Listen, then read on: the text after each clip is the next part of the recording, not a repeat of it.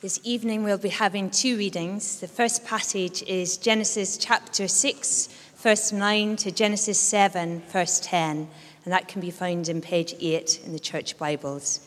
And then if you want to put a finger in page 1051, which is Luke chapter 17, and we'll be reading from verses 26 to 33.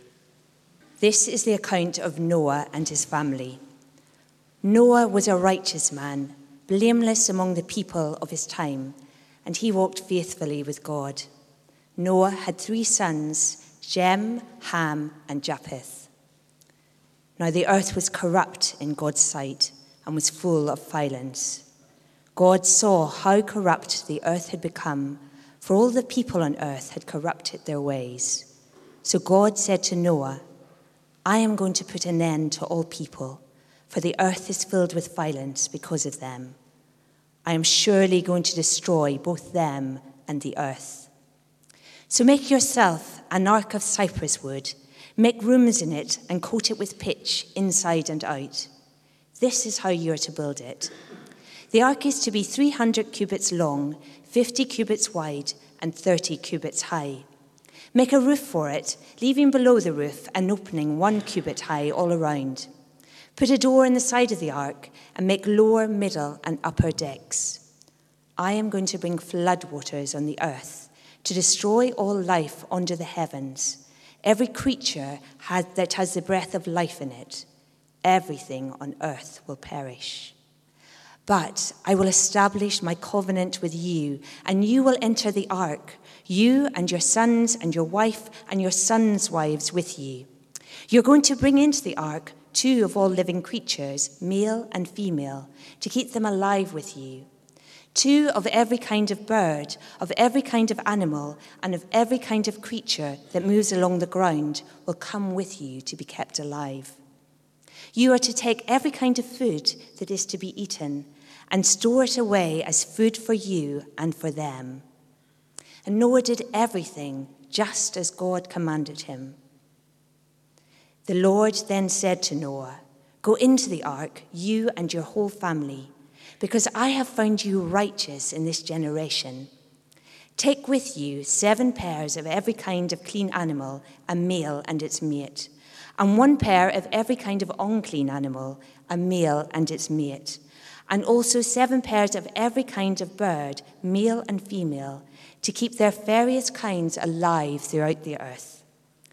7 days from now, I will send rain on the earth for 40 days and 40 nights, and I will wipe from the face of the earth every living creature I have made. And Noah did all that the Lord commanded him. Noah was 600 years old when the flood waters came on the earth. And Noah and his sons and his wife and his sons' wives entered the ark to escape the waters of the flood. Pairs of clean and unclean animals, of birds and of all creatures that move along the ground, male and female, came to Noah and entered the ark as God had commanded Noah. And after the 7 days, the flood waters came on the earth. And then moving to Luke chapter 17, verses 26 to 33, and that's on page 1051.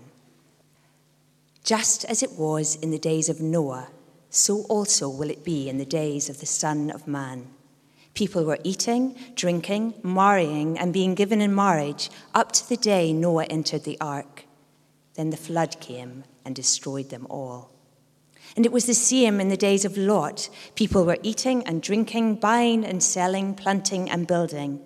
But the day Lot left Sodom, fire and sulfur rained down from heaven and destroyed them all. It will be just like this on the day the Son of Man is revealed. On that day, no one who is on the housetop with possessions inside should go down to get them. Likewise, no one in the field should go back for anything. Remember Lot's wife.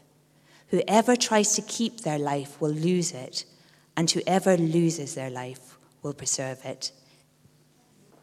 Well, good evening. By way of introducing myself, my name is Blake Hansen. I'm a long-standing member of HT. My wife and I, we run a house group out west of the city in a place called Camborne. Our son Ruben is part of the littlest kids group called Sunbeams. which is a particularly cute name, I think. But when you're a parent, your perspective on cuteness seems heightened, which is a tenuous segue into saying we're continuing our evening sermon series tonight, a series entitled Seeing Life from Odd Perspectives. A series which has thus far considered the serpent and the most fortunate sheep in the world. Tonight we focus in on Noah, and the talk I'm heading is the flood half empty or half full. I'm a firm believer in knowing exactly where you are in a talk, and so I'm going to lay out what we're going to consider tonight. First of all, we're going to consider two possible ways we might respond to this story. Then we're going to consider how Noah responds. And then we're going to ask the question, so what does this mean for our lives? Will you pray with me as we begin? Father God, may the words of my mouth and the meditations of my heart be pleasing to you and useful for the building and encouraging of your people. Amen. Considering something from someone else's perspective is actually a very difficult thing to do. For me, at least, I always consider their perspective from my perspective. You could call it self-centeredness, but I can guarantee you we've all done it. And here's a trivial example. My wife absolutely loves trawling Instagram, looking at pictures of cute spaniel puppies. And sometimes she gets so excited and squeaks with delight and tells me that I must drop whatever it is that I'm doing and come and look at the cutest spaniel puppy that you have ever seen. It's a fickle title. It transfers on a nearly daily basis. But I'll look at the puppy, and I'll think for a while. And like anyone, I love puppies. They're cute, yes. But I'm not seeing it. I'm not as excited as she is. And no matter how much I might try, it's worth owning I don't have the same delight at looking at these pictures as she does. It's worth owning that when we adopt someone else's perspective, we do so with a large dose of our own thrown in. And it's with this in mind that I'd like to start with Noah, with our own perspective as we read ourselves into his story. And there are two possible ways that I'm going to suggest we might read this story. The first perspective, the flood half-empty perspective, all the tough-to-swallow aspects that are described in the story. And the second way is the flood half-full perspective, all the ways the story augments our understanding of God. So what does the glass half empty look like? It starts with God telling you he's going to put an end to all people. Everyone you know and everyone you don't. Your neighbor, the milkman, your work colleagues, indeed your entire way of life. And I'm not sure how to swallow that, but there actually doesn't seem to be a lot of time because you're driven to the work at hand. Indeed, your life from that moment is to be lived in such a way that you already accept this fact and you're just now preparing for it by building a boat. We discover in Genesis chapter 9:20 that Noah was a man of the soil. So when God tells Noah to build an ark, he's asking Noah to do something that he's entirely unqualified for. And in quite a big way, because the scale of the ark was to build a boat that would require a minimum of 3 Olympic-sized swimming pools end on end simply to float it. Cranes hadn't been invented. Where do you get the cypress wood to build such a thing? How would you finance it? How do you overcome the logistical nightmare of stopping lions from eating impala and other predator-prey permutations? How do you source enough food for every inhabitant of the ark to last them for a year?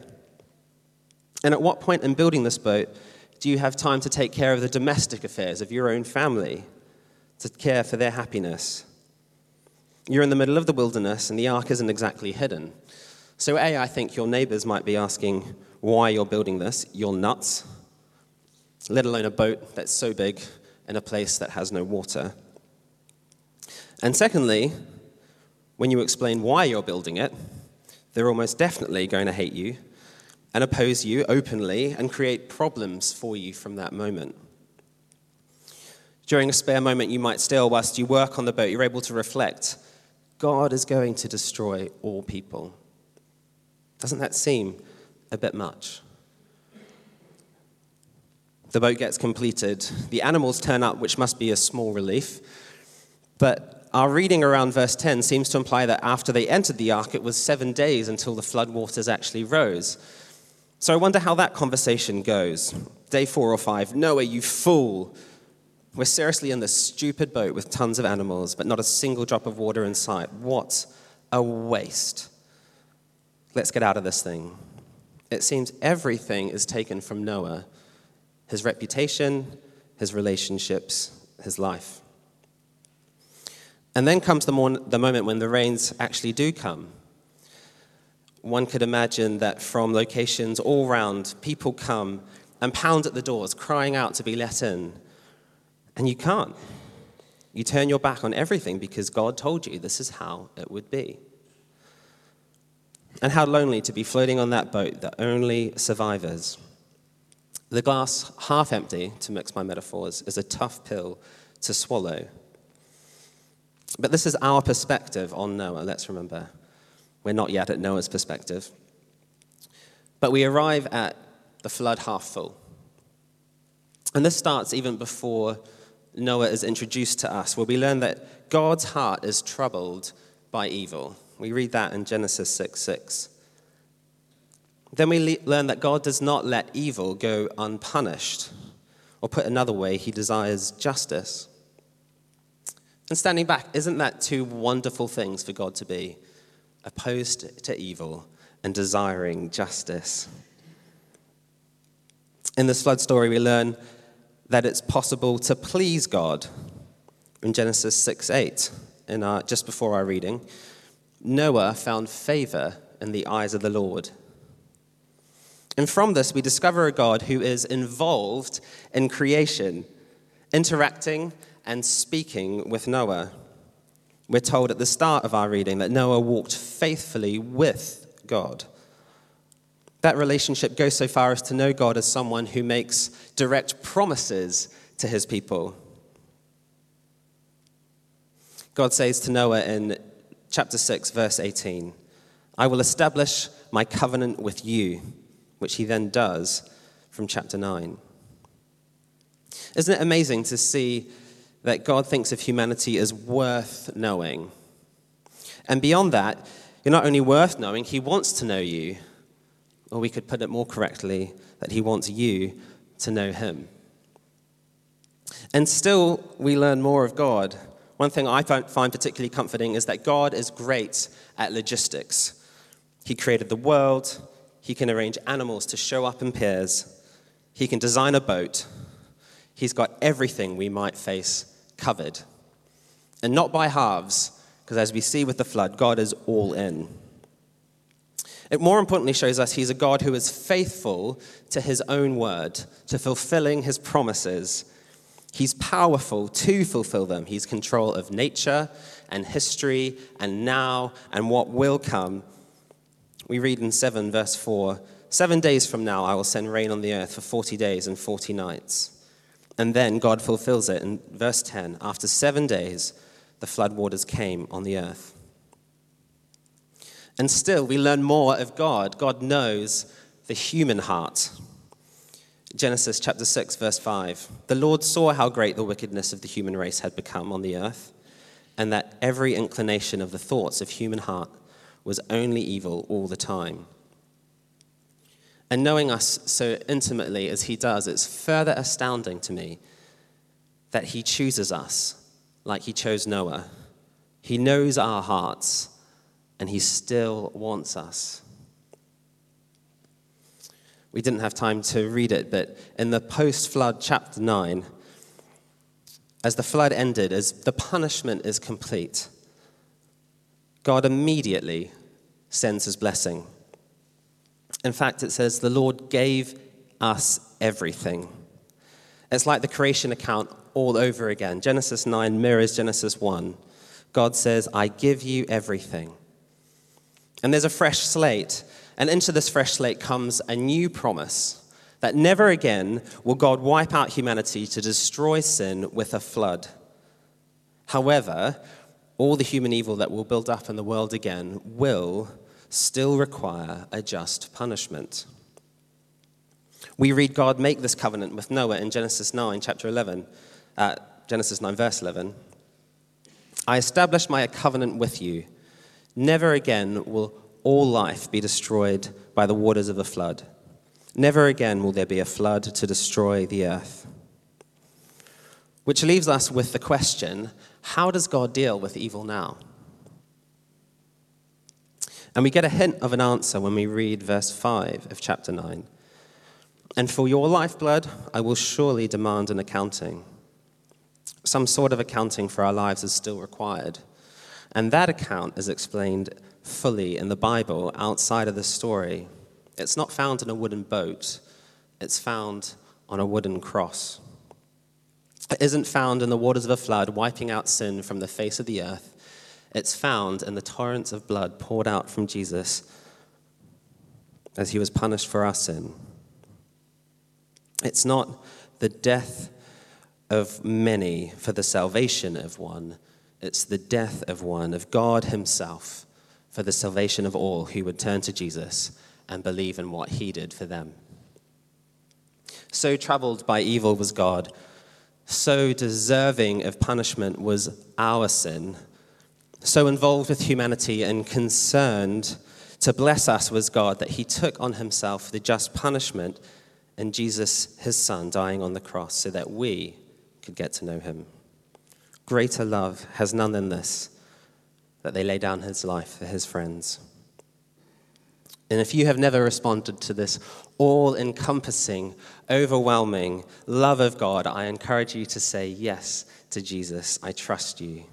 Your life paid the price for mine. And we're edging closer now, I think, to Noah's perspective. Those are our dual perspectives, but we need to come back to Noah. We should consider Noah. It may be my imagination, but I expect there's something to Noah's perspective in the two things that we read in his passage already. And there is the challenge he faced with the evil of the world and its deserved punishment, and simultaneously, the encouragement of the greatness of God. And you might stand back and reflect and think, actually, that is the everyday reality of being a Christian. A troubled world that we live in, interposed by the goodness and the greatness of the God we know. Rick Warren once described the reality of life not as a series of peaks and troughs of good and bad following one and another, but as a series of train tracks, two parallel tracks where at any given time we experience both hardship and blessing. And I wouldn't want to be so sure as to say Noah's perspective was more half full than half empty, but there is something extra to consider with Noah. He was a man who walked with God. And the text gives us no indication that this changed after he learned of God's plan about the flood. Actually, there's this little refrain repeated twice, which is so telling about Noah, and I wonder if you spotted it hidden in our reading. It occurs in verse 22, and then again in verse 5 of chapter 7. Noah did everything just as God commanded him. No backchat, no grumbling. We get no insight that God's request was difficult for Noah or not. Noah follows God. And we'd probably do well to say at this point that Noah's glass was also entirely full. And I'm going to leave the metaphor behind now, as I think we could describe Noah's perspective far better than that. We could describe it as a sober assessment of the situation in which he chose God and determined to live his life in anticipation of the promise. I'm going to repeat that because if you remember nothing else from tonight, this is really it.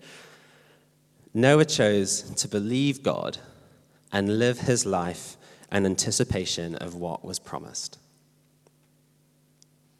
He receives the word of God from God about the flood. He chooses to believe it. And then he sets his life on this course of following that promise, which is incredibly tough. If I honestly owned it, I would say that I would struggle to do this. I might get inconsistently close. I might start the arc. I might finish it. Probably not finish it.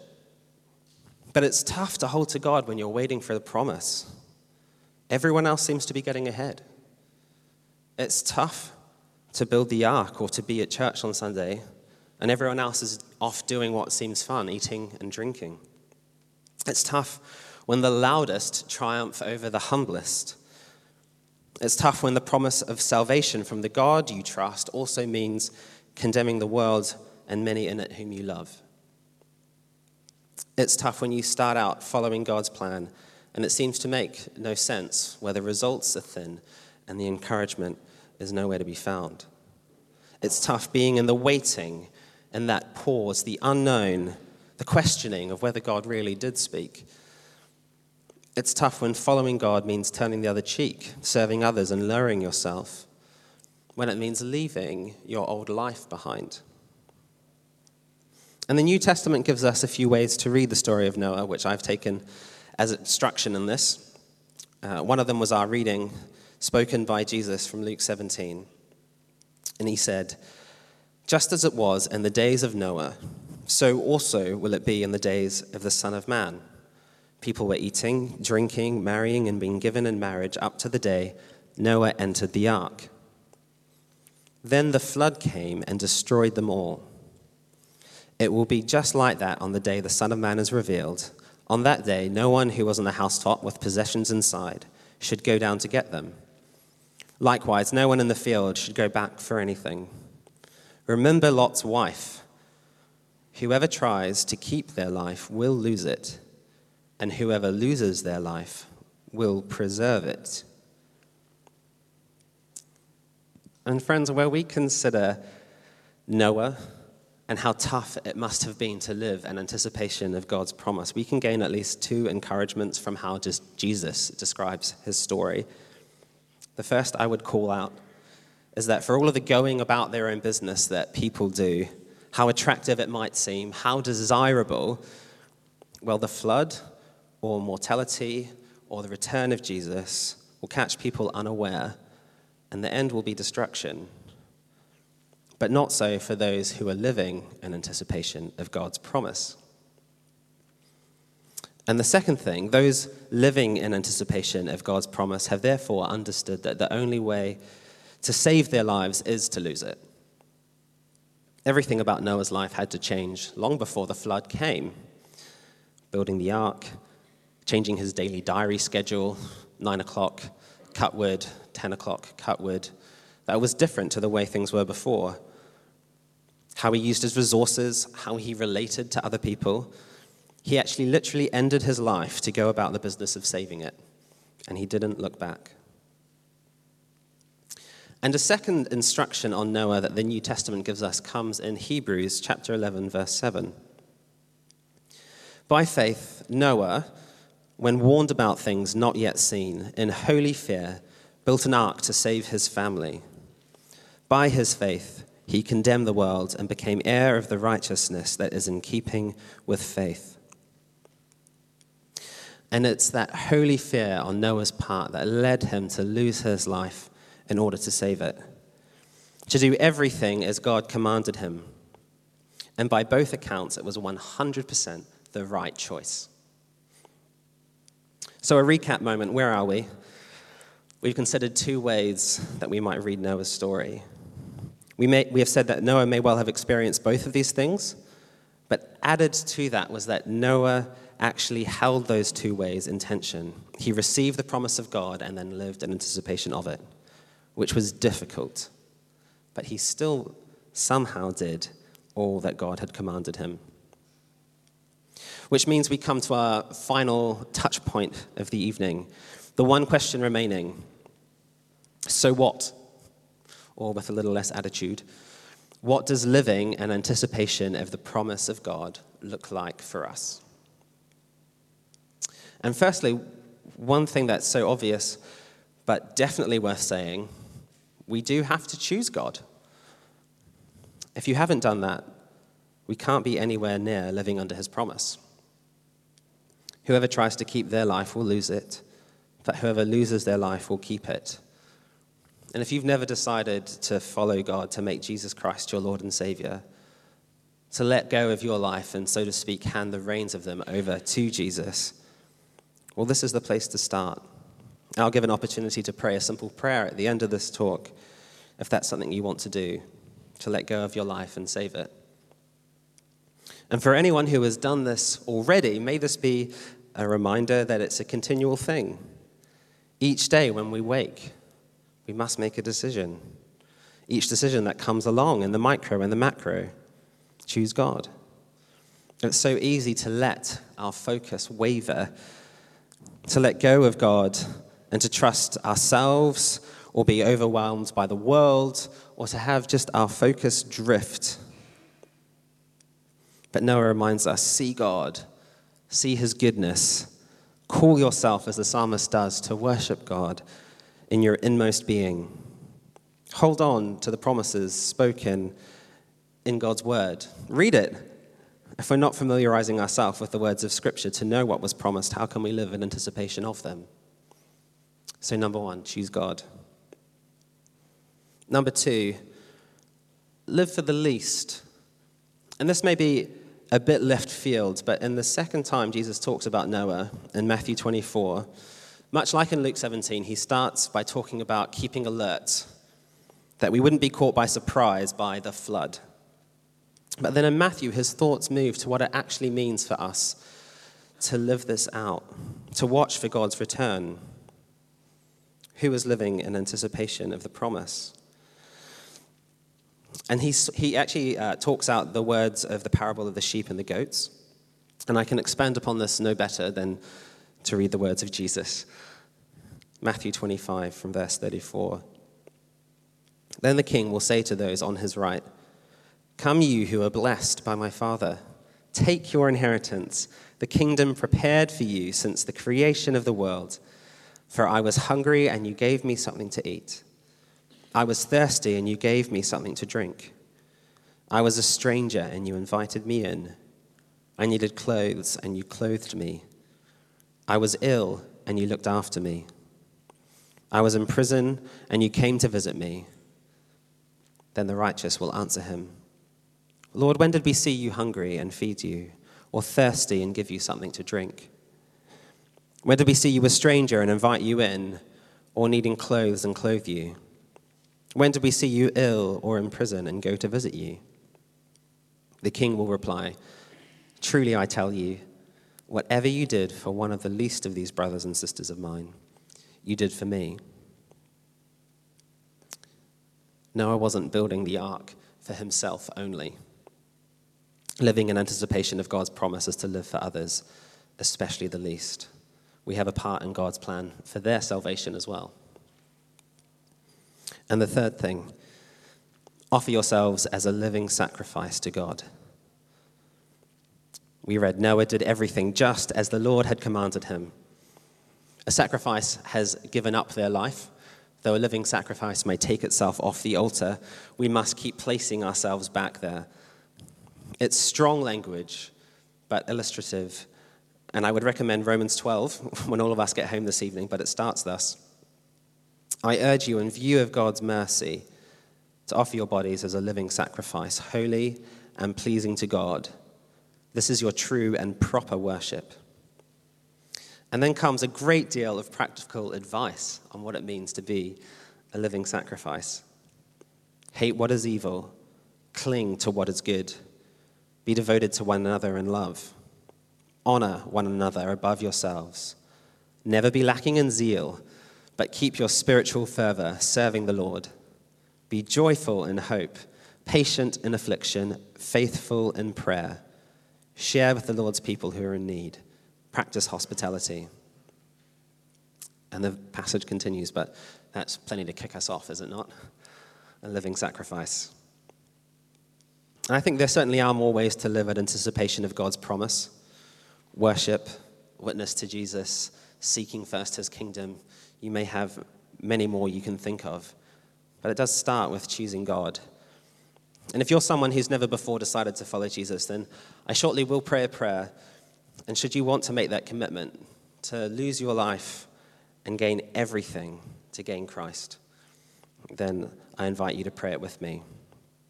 And I also invite you to find me or anyone who's wearing a name tag afterwards, because we'd love to encourage you as you start on that journey. But I want to wind the various threads of this evening together, and I can think of no better way than in the words of the song, Turn Your Eyes Upon Jesus. To choose God, to see the flood as half empty and half full, and to still cling to that promise and live as he commanded in anticipation of what's to come. And as I read this hymn, I pray you may be refreshed, encouraged, reminded of what you know is good, spurred to place your eyes on Jesus and let all else fall out of focus. Turn your eyes upon Jesus, look full in his wonderful face, and the things of earth will go strangely dim in the light of his glory and grace. O soul, are you weary and troubled? No light in the darkness you see? There's light for a look at the Savior, and life more abundant and free. Through death into life everlasting, he passed, and we follow him there. O'er us sin no more hath dominion, for more than conquerors we are. His word shall not fail you, he promised. Believe him, and all will be well. Then go to a world that is dying, his perfect salvation to tell. O turn your eyes upon Jesus. Look full in his wonderful face. Oh, and the things of earth will grow strangely dim in the light of his glory and grace. Let us pray.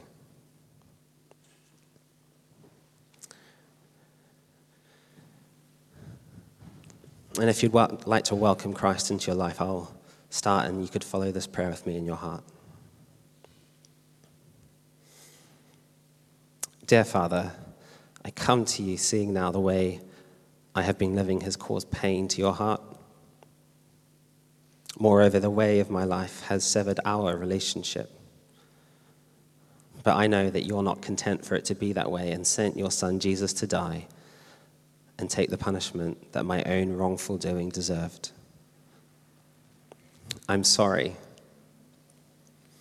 But I also turn to you now, believing and accepting that what Jesus achieved is for me. Thank you that you want relationship with me. In asking for your forgiveness, I also choose you, placing myself under the lordship and friendship of Christ, and ask for your help to live continually the rest of my days in communion with you and in anticipation of your promise of your coming kingdom.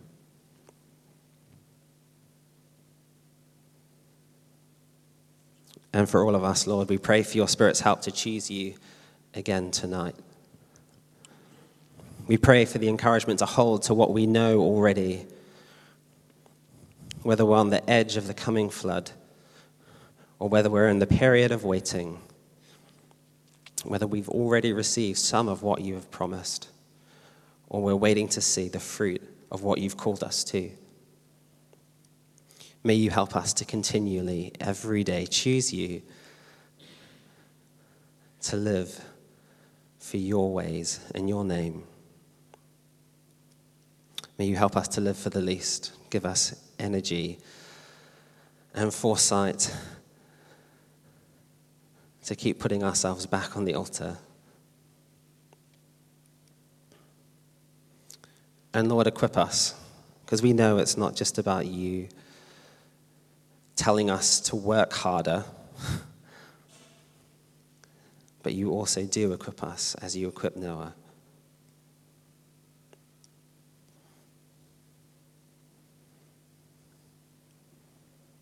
And we pray, Lord, that you'd send your Holy Spirit to refresh us, to give us your peace,